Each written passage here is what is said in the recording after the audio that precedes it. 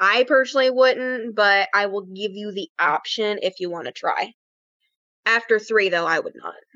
But again, that's because I've had a loss and I'm only willing to take so many risks. Not saying anything about anyone who chooses to take those risks.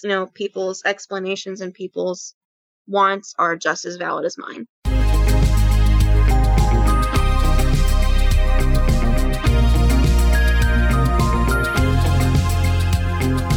You're listening to the Mommy Labor Nurse podcast, where you'll gain the knowledge and confidence you need to erase the unknowns of pregnancy and birth and rock the newborn days like a boss.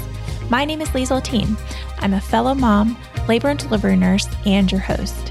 Each week on this podcast, you'll hear a mix of birth stories, expert interviews, and other fun pregnancy and birth-related content. As a reminder, anything you hear on this podcast is not medical advice. Please see mommylabornurse.com/disclaimer for more details. And now let's get into this week's episode.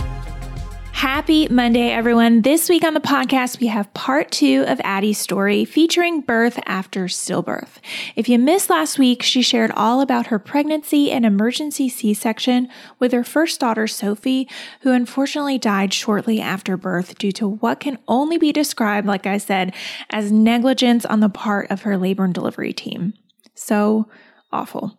If you haven't listened to that episode yet, it is an emotional episode, but one that gives context to today's part of the story. Here in part 2, you'll hear Addie share about the birth of her rainbow baby, and then in her words, her pot of gold baby, an empowering VBAC after 2 previous C-sections. Like I said last week, Addie is a fabulous storyteller, and it was an absolute pleasure to have her on the show. I do want to give a trigger warning, though, before we get into this week's episode. Addie does discuss birth after stillbirth, grief, and birth trauma, so if you're not in a place to listen to this type of story, I invite you to close out of this episode and we'll reconnect next week. Otherwise, let's get right back into where we left off last week. Which Yikes. is a whole other can of worms. Yeah. Okay. Do we want to get into that subject or should we move on to baby number next? We'll say baby number next. It's just that it does kind of matter because getting the antibodies did affect the 2 pregnancies I had after that. Makes sense. So I did want to bring it up just for that reason. Yeah. So anyway, I found out I was pregnant with my second. Oh, I will mention that we had her cremated and now I have her at home with me and she has her own shrine, if you will, in my house in the corner. And my daughter has her own Sophie weighted bear. Oh, 6 pounds, 8 ounces. Those. Yes. I've seen I have those. 4 of them. Oh. I have an ungodly amount, but anyway. Found out I was pregnant with my first rainbow baby about 3 months later after my loss. And I was terrified. I'm sure. Absolutely, positively terrified. Excited, but more terrified than anything. And I actually thought to myself at one point, do I even want to be pregnant again? Because what if that happens again? Yeah, exactly. Very, very real fear. And so I struggled with that. Time kind of goes on. My first trimester, basically nothing, no morning sickness or not much of it. Craved, ironically, steak, which is weird because in my 2 pregnancies part of that, I couldn't eat meat at all. Yeah. But with her, I craved like steak and Alfredo. And then at my 12 week, the first ultrasound you get, they're checking the nuchal scan. Nuchal translucency, all that. Yes. Yeah. Yep, that's it. And they do the first trimester panel at that time. And I get a phone call from the doctor, different doctor than who I was previously seeing, in case anybody was wondering. And he's like, we found something kind of concerning in your lab work. I'd like to bring you in to talk to you. And of course, when he says this, I'm like, oh God. Yeah, I would be like, a freaking wreck. And I'm like, oh God. And he's like, it's not as bad as you think, but I would like to come in to talk to you because this will change the course of your treatment over the course of your pregnancy. So I actually brought my significant other at the time in with me. And we talked to the doctor and he's like, we found antibodies in your lab work. Because you know how they test you for antibodies in your first trimester or second trimester lab work. He's like, we found antibody little c, which I got from the blood transfusion when I had Sophie. which is why I brought it up earlier, because Gotcha. people were going to wonder how I got it, and that's how, through the blood transfusion. It's very confusing, so I'm just going to give you It is. I'm a nurse and I still don't fully understand it, but it is confusing. Blood typing is like really weird. It is very confusing. I could not do hematology nursing. Yeah, no, me either. Well, I guess maybe I could because I have such a good amount of knowledge on it now that I've lived it. True. Yes. I don't know. It's a whole other can of worms. But anyway, yeah, he's like, we found these antibodies in your system. This potentially poses a threat to your unborn baby. And I'm like, how? And he goes, well, these antibodies can bind to the antigen in your blood and essentially destroy your baby's red blood cell system, destroying their lymphatic system. Mm-hmm. I don't know.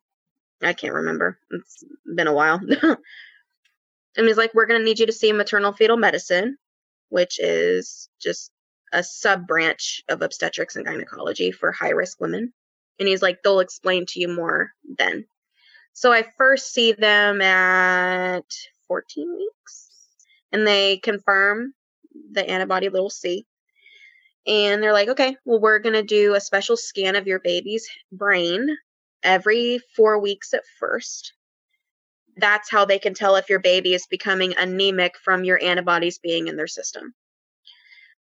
And they're like, if that starts to look concerning and it's concerning 3 times in a row, then we will do what is called an intrauterine blood transfusion. It just basically, they take a vial of their blood type. So my kids are both A positive. So they would take A positive blood that does not have the antibody, and they would take a needle and go through my belly and put it into their umbilical cord. Yeah. Wild and crazy. Yeah. Wild and crazy, but amazing that they can do that. Yes. Can you imagine what it would be like to have that at a time when that wasn't an option? Not survive. A lot of times your baby just wouldn't survive.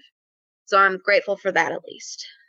Luckily for me, my first baby never had any problems with the antibodies until she was born. Her pregnancy, for the most part, was uneventful. Yes, I saw the doctor like every week because of the antibody thing. I saw maternal fetal medicine for most of that. They scanned me whenever I asked. If I wanted an ultrasound, they let me have it, thankfully. Yeah. Because I do think that helped a lot with the anxiety and the fear. Yeah. And again, nothing anyone said could even convince me that she was going to come out alive. I was 100% prepared to leave the hospital without a baby again. Your mind automatically does that as a defense mechanism. Yeah. So anyway, I opt to have a planned C-section for a couple of reasons, but it mainly just boiled down to fear of the labor process. Not fear of myself laboring, fear of her laboring, or of something happening to her in the labor process. It was kind of made up for me by her. She decided that she wasn't going to come out vaginally. Okay. My water broke at 37 and 4. And after about 12 hours, I didn't progress. And while that hospital did allow VBACs after one cesarean, they would not induce a VBAC even if your water broke and you didn't progress. Gotcha. But I guess now, thinking about it, even if they had offered it, I still would have turned it down. Yeah. More than likely, I would have still turned it down and just asked for them to take her out. Yeah. Just for her safety's sake. So after about 12 hours, it didn't progress. And, the midwife said, we can keep trying if you want. I'm like, nah, I'm done. Just take her out. Yeah. Nope, just take her out. So they did. And they're like, okay, well, we'll take you back at 11:30, 12 o'clock. And it was about maybe 8 o'clock at the time, maybe 9. And then about 10 minutes later, she walks back in the room. She's like, actually, we have an opening. Would you like to go have a baby right now? I said, yes, I would love that. Thank you. She's like, okay, here's your surgical, you put your hair in. Yeah. She gave me my hat. All the things. I kept on my grieving necklace that has my daughter's ashes in it, because I forgot to mention earlier, I did put some of Sophie's ashes in a memorial necklace urn. Yeah. Thank you. That's also her birthstone, by the way. And they let me keep it on, because I know that they don't like you to wear jewelry in the OR, but I was not taking it off. Yeah. So they let me keep it. And place the spinal. It's kind of hard to place because I have scoliosis and I didn't know it at the time, which is the reason that my epidurals prior to that had never worked and probably never will. Yeah. Probably never will.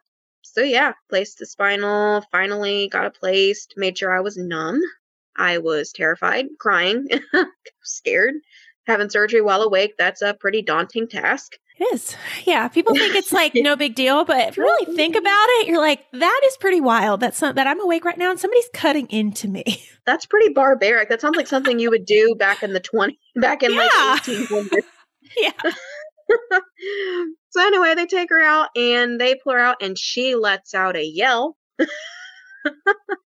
She entered the world with a scream. And she has not stopped since. Oh, really? Okay. So she's one of those. She's like my second one. That's how my second one is. I'm just kidding. She's not so much anymore. But yeah, maybe when she turned 1, she started being real loud. Yeah. Making up for all the time she didn't cry as a newborn, right. I guess. And so, yeah, that was pretty normal stay. They monitored her bilirubin and her jaundice right after she was born as a result of the antibodies being in her system. They were making sure that she wasn't going to tank and that her blood counts weren't going to tank either. Yeah. They got up to about a 14, but then they started going down and they stayed that way. So after they'd stayed that way for about a day, they're like, okay, you guys can go home. She's probably not going to see any lasting effects.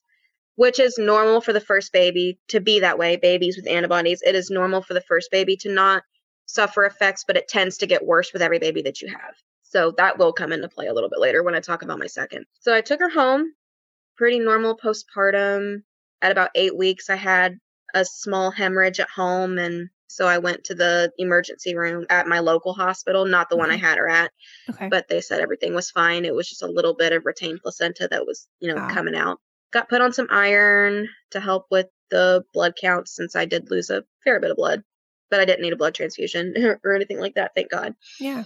And that was pretty much it for her. Yeah. So now let's move on to baby number 2. And I know this one's a little bit different. And you said, okay, remind me, 2 years and 7 months. So how long was it in between now that you got pregnant with your second one? So between my rainbow and my pot of gold, which is the second baby you have after a loss. Love it. Yeah. My rainbow was about 8 months old when I got pregnant with my pot of gold. Not planned. In fact, actively trying to prevent. So, was on the pill. Okay, so that didn't really work. And I was still exclusively breastfeeding my 8-month-old at the time. Okay, so very clear evidence that, that's not it was just meant to be. Yes, exactly. Wow, okay. So I'm sure that was a total shock to you. It was. It was. And I knew that for this pregnancy, I started looking into VBACs. I had briefly looked into it with my rainbow, but with her, I was more concerned about getting her out with no risk to myself or her, whatever way was safest. I was not very interested in like VBACs at all. I had just heard of it, but I was not like, I don't know. I didn't feel like I needed it at the time for my grieving and for other reasons. But this time I was very interested, and the reason is because I potentially may want more children. And if I do, I know that the more C-sections you have, they really like to limit the number of C-sections you have. But if I can make do with vaginal births, then that opens the door to being able to have more children down the road. So for that reason, I started really looking into like VBACs after 2 cesareans.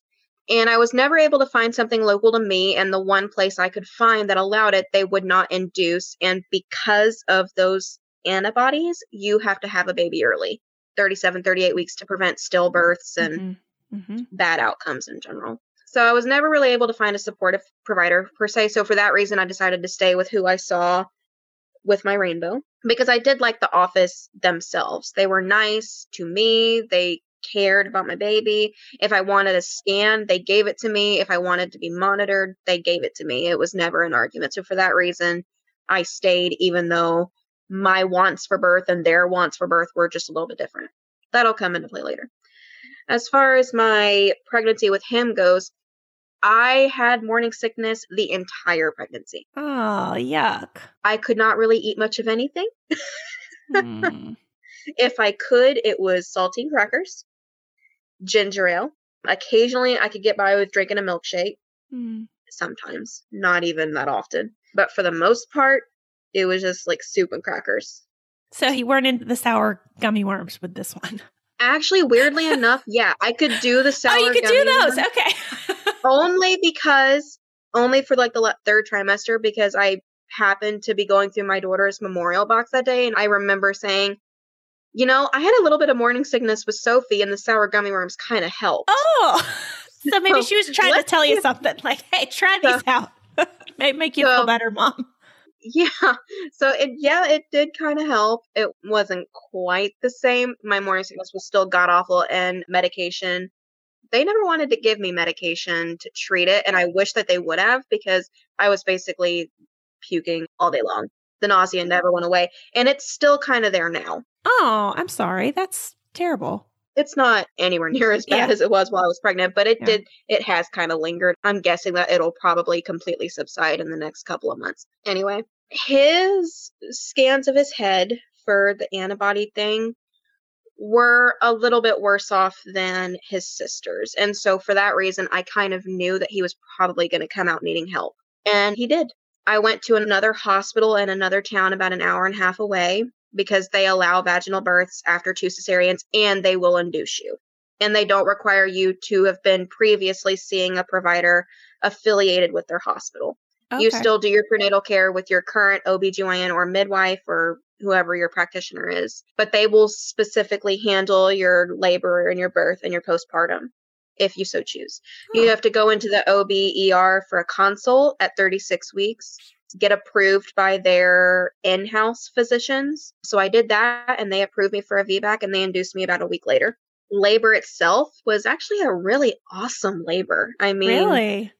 Yes, it was pretty awesome. They first tried to do Cook catheter, but I had like the one with the double end. Yeah, that's a Cook one. Cook is 2. Yeah, mine was 2. Yeah. Because I was super thick, so they were like, okay, you're probably going to need 2 to make it do anything. Yeah. And it still didn't do ish. Oh, darn. So they kept pulling on it, and I'm like, ow, this isn't helping. This isn't getting me anywhere. Can we just start Pitocin already? Yeah. At least, get the ball rolling. They placed the balloon July 28th is when they placed the balloon at around 11 o'clock.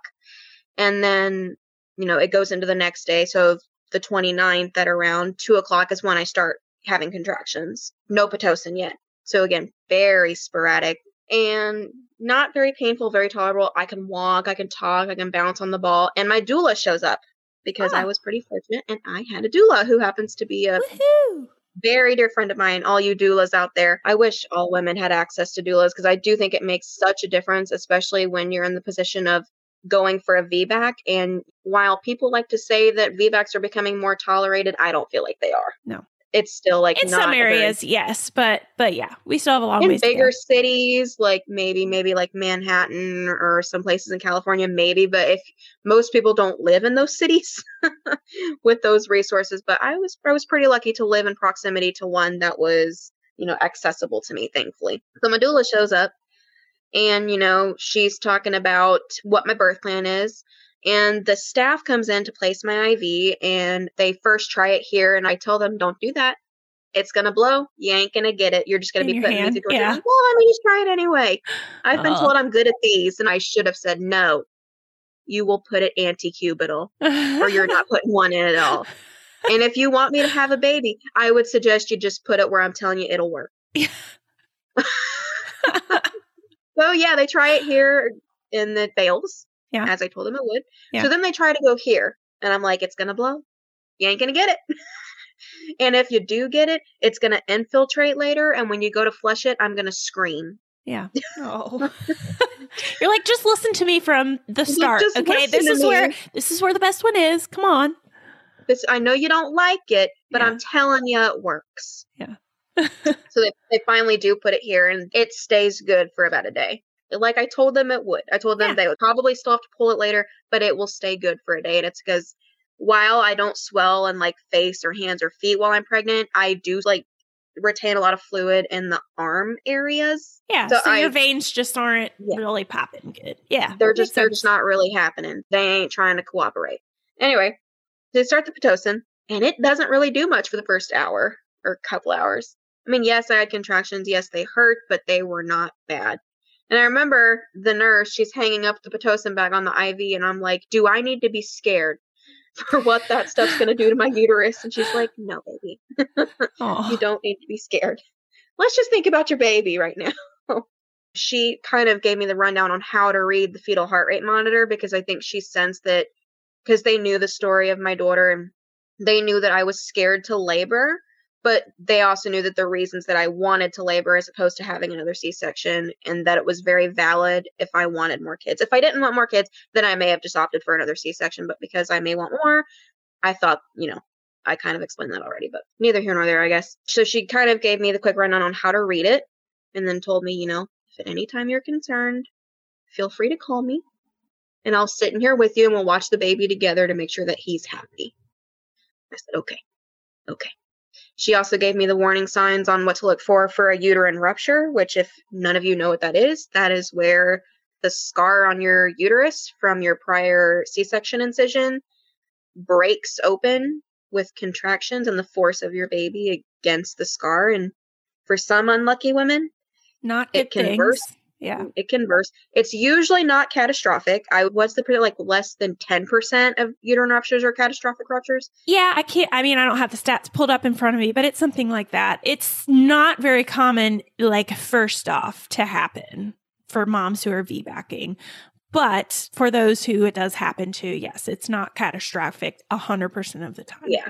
And of course, the more C-sections you've had, the higher the risk. Correct. For one C-section, I want to say the risk of a uterine rupture is like 0.9%. Small, yes, not very yeah. high at all. Yeah. But even for 2, it's only like, what, 1%? Another 1.5? couple points. Yeah. Yeah. Still very small. It's basically nothing.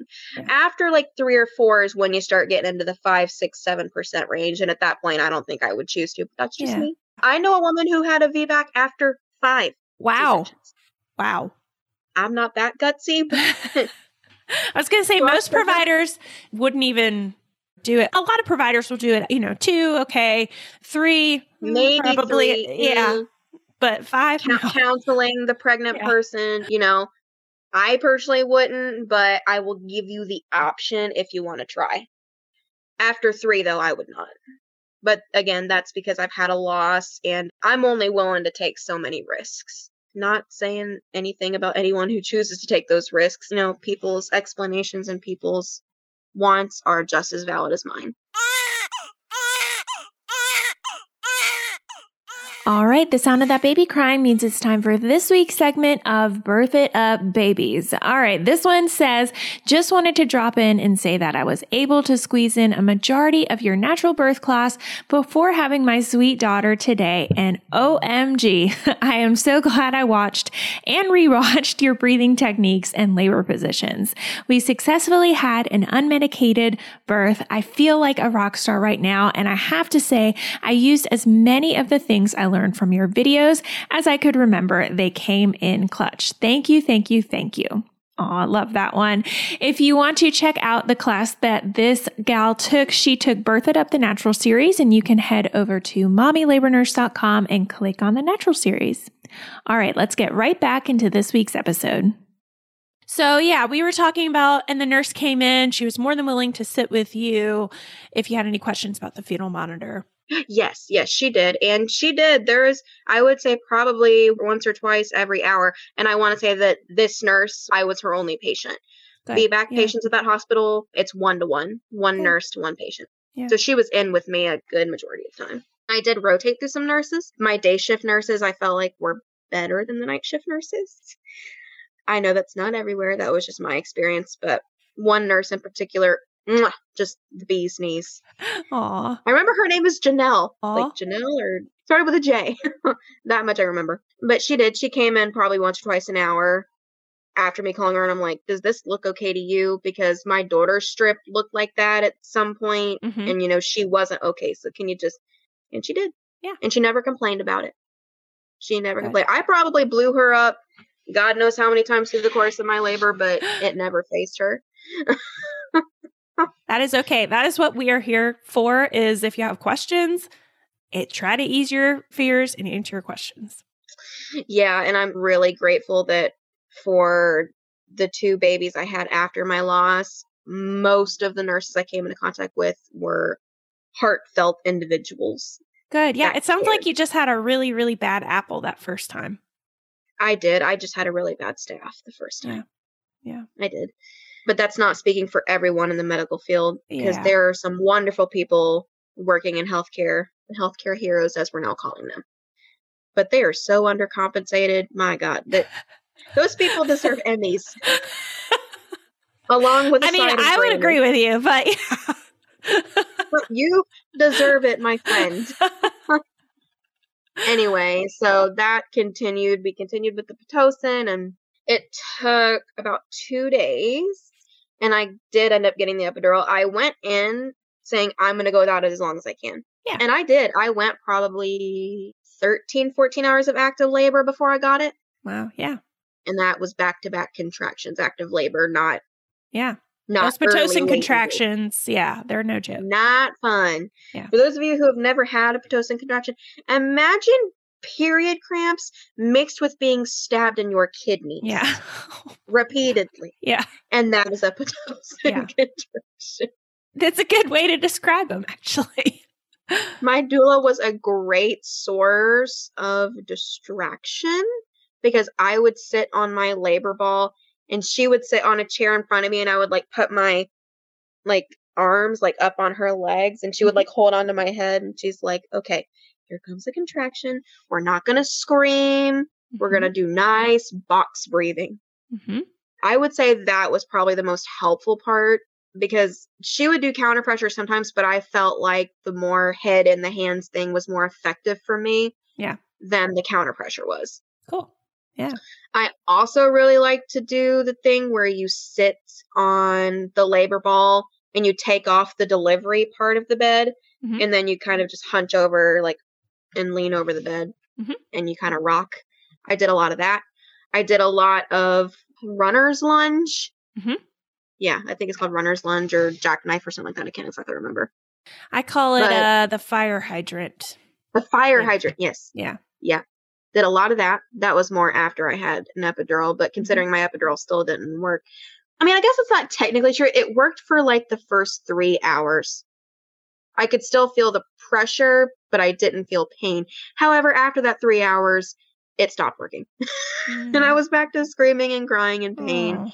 And doula head and hands and box breathing, which at that point, box breathing was not doing shit. Yeah. Were you just more dilated at this point? Yeah, maybe. That's probably has something to do with it. And again, the scoliosis probably also has something to do with it. Yeah. But they came in to check me, and they tried to do limited checks throughout this experience, because there's always the risk of infection. Yeah. But anyway, I don't know, maybe 3 o'clock. You know, she's not really moving in station, or he is not really moving in station. I get their pregnancies confused all the freaking time. It's okay. Once you've had so many. My son just wasn't really moving in station. Okay. He was -3 when we started, and he was still, -3. And they're like, let's get the ultrasound in here and make sure there's not a cord there preventing him. And the reason that I kind of brought that up was because his heart rate started to slightly decrease. Nothing compared to Sophie's, but it was just slight. It was enough to make me uncomfortable. Yeah. So that compared with him not moving made me concerned about the cord. So the doctor came in to check me, and he's like, I feel a 4-bag. But at first he's like, I don't really feel anything. And then he's like, I think this is a 4-bag. We're going to get an ultrasound in here just to make sure that there's no cord in front of the baby's head. Yeah. That's preventing him from descending.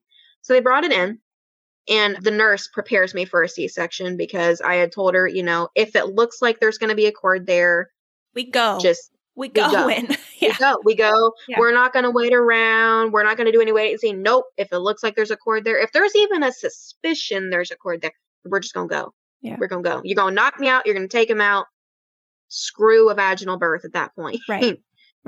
Luckily, though, the ultrasound confirmed that there was no cord in his way. He was just taking his dear sweet time. Okay. So I'm like, okay. And they're like, do you want us to break your water? And I'm like, no. Yeah. I don't. That was a hard limit, and I actually had it in my birth plan that under no circumstance that I want my water broken. Yeah.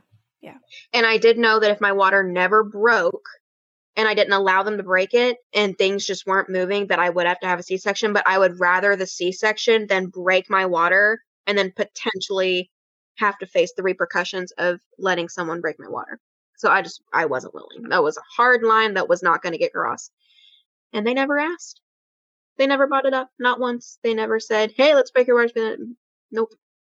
They were very respectful of the boundaries I drew, which, God, I'm so grateful for, because when you are pregnant after a loss, even if it's your third, fourth, fifth pregnancy after a loss, you still go back to the pregnancy of your loss and you internalize everything. You are scared of absolutely everything, and there's just not a lot of anyone trying to convince you that everything's going to be fine, because you're prepared for it to not be fine, because you were the 3% then. What means that I'm not going to be the 3% now? And for those of you who don't know what that statistic means, 3% is the chance of a cord prolapse. So that was kind of my thought process there, is if there's even a suspicion, then we're just going to go and we're going to take him out by C-section. Luckily for me, his cord was not in the way, thank God. Whew. They up the Pitocin. I think it's like an 18 or maybe a 20. My water breaks on its own at like 10:20, 10:30ish. I can't exactly remember. And I call the nurse, and she comes in. She's like, yep, your water's broken. And she's like, he is -2. And I'm like, okay, he's starting to descend. We know the cord is not in his way. He's just taking his time, which I'm like, that's normal. Yeah. It is normal for inductions to take time. So I continue to labor throughout the night. This is when my epidural starts to not work so well. Okay. When it gets to like 6, 7 o'clock in the morning is when it starts to not work very well. I start having a burning sensation. And you're probably thinking what I'm thinking. Mm-hmm. I'm thinking, oh God, my uterus is rupturing. But it wasn't in my abdomen. It was in my nether regions. Yeah. And it was from him. I'm sure, yes. His head was, like, there was a lot of water there, so it was, like, trying to force it. Mm-hmm. And it was causing it to burn. Like, really bad. It was so bad that it made me want to scream. And in fact, I think I did. If I remember correctly, I did scream. Because it was just so painful. Yeah. And they're like, when it came to be, because he was born at 1:18 p.m., so when it came to be about 9, the doctor came in to check, and he's like, you're a 9. Barely a lip left, but the baby is still high. Baby is still like -2, hasn't budged. So he was like, okay, we're going to sit you up in high throne, which, okay, that amount of pain, woo, boy. It is some of the worst pain I think I've ever experienced in my life. Oh. Because I'm feeling pushy already. Yeah. But I can't because he's all the way up there. Yeah. He's all the way up here, and we need him to come down here. Yeah. So they put me up in high throne, and I'm like sitting like this with my hands under my butt, kind of like trying to take the pressure off my freaking poor vagina. And maybe an hour later, I start screaming, I need to push. He is coming out. I need to push him to push right now. And the nurse comes in like, no, you don't. We were just here. You're all right. And I'm like, lady, I need to freaking push. Now. Not an hour from now. Now. But she keeps putting it off. Oh. And like, no, you don't. And I'm like, yes, I did. And so finally she's like, all right, fine. The charge nurse comes in and she checks. He's like, oh, okay. So did the throne position worked? So the throne position worked. Did it come down? Okay. Yeah, he came down. So he was 0 station and 10, nothing left. And the doctor comes in and checks, and he's like, yeah, you're complete. You can push. There was not a lot of me pushing. Okay. Yeah, no. That baby was coming out. So he pushed himself out. He pushed himself out, basically. But I did do a lot of like side pushing because my back was in a lot of pain. So I did like a lot of side pushing. I wanted to push on like hands and knees, but my legs were not strong enough to hold the weight. So I did side. And I then flipped over to my back when he was like coming out so I could pull him out, which I ended up not being able to do just because I had the ring of fire and it was not even words to describe that. Yeah. Ring of fire is a pretty good description, but anyway, I'd give like one good solid push as I'm laying towards my right. And then his head is like about to come out. So the nurse standing there holding it. She's like, oh my God. Okay. Where's the doctor? We need him right now because this baby's about to come out. Yeah. So the doctor comes in. He doesn't even have time to put gloves on. Oh. Really, there was no putting things on. And yeah, he basically just catches him at the last minute. He really pushed himself out. He pushed himself out, yeah. There was not a lot of me pushing. I had to do a little bit, but not really any at all. Oh my gosh. Addie, so how did it feel to now have this vaginal birth? Like after having Sophie, via an emergency C-section and then having more of a planned C-section with your daughter and now having this VBAC that your baby just popped out of you. I felt like I had won a Grammy. Yeah, I bet. In fact, there's like a kind of like a running thing in the VBAC community of women sitting in the bed holding their babies or in the water if they happen to have a water birth, if they happen to be birthing at home, with them pumping their hand up in the air. Yeah. I did that. That's probably my favorite picture of the whole birthing experience, was taking that picture because I was just so proud of myself.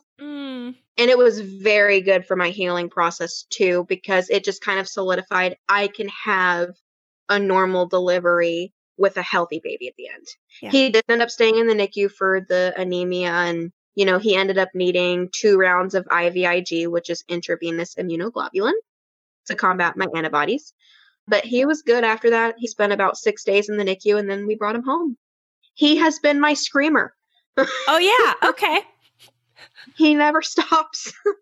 Ever. Oh, so sweet. Oh my gosh. Okay. Well, I have a request if you are willing to send it. Do you mind sending me that picture of you and we can put it when we do our show notes for the podcast? We can put it on that page. I sure can. Okay. I can also send you a picture of Sophie if you would like that as well. Yeah, that's perfect. Send whatever pictures you want. Yeah, that sounds great to just have that like at the very top of the page. So it was wonderful. That was easily my favorite birth experience of the 4 babies that I've delivered. That last one was my favorite as far as like labor and having a baby goes. Yeah, I love it. Because it just kind of went to solidify, I can have a normal pregnancy. Yep. I can have a normal birth. I can have a good staff that cares what happens to my baby. He can come out vaginally and we can all be good at the end of the day. And that was what I needed. That started the healing process, actually, finally healing from my daughter's loss. It did wonders for kickstarting that healing. Oh, I love it. Thank you so much for sharing all of this. It was such a pleasure to sit down with you. Do you want to share do you have any social media where people, if they want to follow along, see any pictures of you or anything you want to share? Yes, sure. I have an Instagram. It is Adasaurus Rex. Cool. We'll put it in the show notes. You'll have to put it in the show notes, but yeah, it's Instagram-Adasaurus Rex. You can also find me on Twitch. I have a Twitch channel. Ooh, cool. Cool. I am very bad at playing video games, but nonetheless, you can find me on Twitch. But it's entertaining, I'm sure. It is very entertaining. It's twitch.tv/callmeads. ADDS. Cool. Call me ADDS. You can find me on Facebook. Just type in Elizabeth Adelie Wyman. There's only one of me on there, so yeah. Cool. Yeah, we'll put all that stuff in the show notes, and yeah, for people to check you out if they want to check you out. Thank you so much, Addie, for sitting down with me. This was such a pleasure, and I'm so happy that you were able to tell that story in the full detail that you did. It was just so wonderful. Thank you so much for having me and for helping to give my baby and all the babies that we never got to take home the voice that they deserve. And I just hope that someone hears my story and knows that if that's where they're finding themselves, that there is a life after, even if it feels like there's not. Yeah, very well said. Well, thank you. But thank you. Bye-bye.